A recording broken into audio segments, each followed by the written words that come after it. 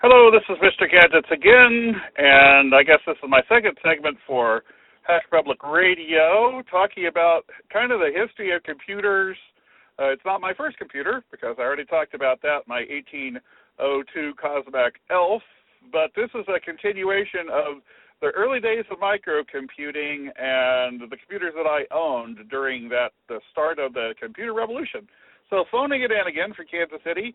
And the second computer, I guess, that I really owned past the Cosmac Elf was a 6502-based computer. And, you know, of course, the 6502, the 6800, and the Z80 were really the ones that were in competition at this particular point. This is a couple of years after the initial 8008-based computers. The Z80 was a popular computer and had a lot of S100 bus computers. The S100 bus was an early bus that was available for plug-in cards and things like that. By this time, we're talking about mostly computers that were going to be computers that you could use with a keyboard. They'd have a composite video output that you could use with a monitor. So you no longer had to have that teletype machine in order to save and even load a program in if it was a higher level language kind of a program, even assembly language. And so we had progressed along there. About this time is when the Apple I came up, and it was a kit computer, of course, with the Steves, Wozniak, and Jobs there in California, and the California Computing, homebrew computer club there in the San Francisco Bay Area. And there were several S100s. I remember one that was called the Sol 20, and oh man, I left it after that Sol 20, but there's no way I was going to be able to afford that. So there's another episode I'm going to talk about, probably about why I got into computing in the first place, given the fact that I have a music degree. But I was working in the recording studio at the University of Missouri's Conservatory of Music, and we had a pretty extensive Moog synthesizer, big wall, about 5 feet tall and 8 feet wide of modules for the Moog synthesizer. And to actually be able to have that be computer controlled, we did have a little bit later than the Sol 20 and everything like that, but somewhere right around this time, 77, 78, somewhere in there, they got a Commodore PET computer. Commodore being very familiar with a lot of you, I think, because, the Commodore VIC-20 or Commodore 64 were your first computers. Well, this was a precursor to that. It was an all-in-one computer. It looked like a terminal. It had the tube and the keyboard all in one with the computer board in there, a la the Model 3 Radio Shack and all those kinds of things. The Radio Shack Model 1 had come out by now. I never had the money for a Radio Shack Model 1, although I did do a lot of programming on it because there was one store in the Kansas City area that actually had a Model 1 in the store that you could actually go in and see it. It was a franchise store, and the guy who owned the franchise, his brother-in-law, had bought it. He had convinced him to leave it in the store, and he would program it to do inventory controls for him, for his business. Still cassette. Cassette had come on for saving and storing of programs, so that was a big improvement over the old punch tape or having to enter it in by hand every single time. And Commodore, I actually owned a Commodore programmable calculator. A lot of us, the programmable calculators were the first things that you had that you could actually program that had a keyboard and a display. I had an early Commodore programmable calculator that was of a reasonable cost and got that as a birthday present. So there was that that Commodore PET computer.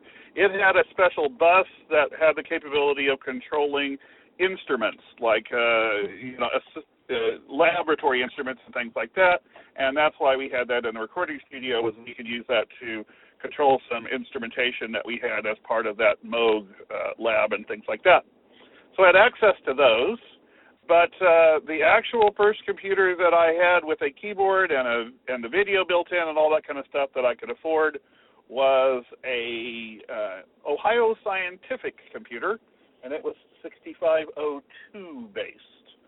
As I said, there was the 6800, the 6502, and the Z80, and this one happened to be based on the 6502, and it had the keyboard. It kind of looked like a large electric typewriter, but the back part didn't have a printer included in it. In fact, it had the computer board and all those kinds of things. You'd hook up a cassette to load and save programs, and it had a video out for a video monitor. So I managed to scrounge enough money together to afford an Ohio Scientific and could use that to program in BASIC, taught myself BASIC, and eventually got myself a job for the local Ohio Scientific computer dealer here in town, writing programs for the Ohio Scientific systems and selling, being the salesman in his little storefront operation that he operated here in Kansas City.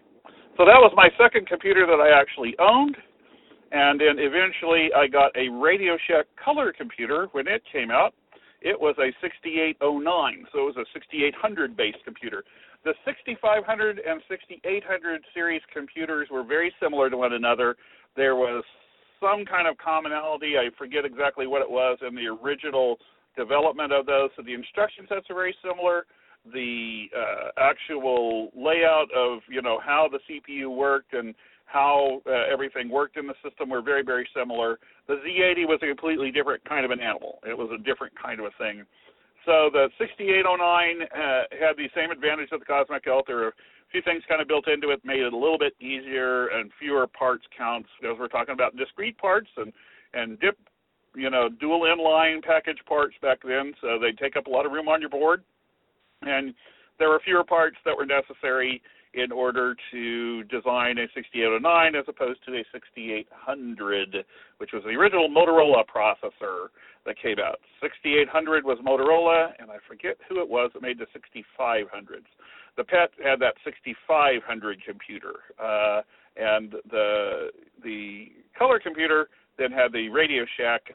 By then I had read, my first Byte magazines, taught myself everything I knew about computers out of reading of magazines, taught myself programming, and eventually made my living as a computer programmer, all self-taught. And so there was one other computer I thought that was of note here in this transitional phase of these computers that were PC, right? Pre-IBM PC and MS-DOS and all that kind of stuff in the early days. And that was earlier than even the Commodore PET. There was a small single-board computer called the KIM, the KIM. I forget what that stood for. Anyway, the KIM was also a 6500-based computer, and it was kind of similar to the Cosmic Elf because it had a little hex pad to enter in programs and little LED displays that were actually soldered to the board to give you some output and things like that. And it was a single-board computer. It was a lot better than the Cosmic Elf, though, because of the expandability of it. It was a nice single-board computer. It was designed as a single-board computer, and you had some good input-output from that and everything like that. I found one of those used out east of Kansas City and drove out there to purchase that, and I found that in the paper, I think. This was before the Internet.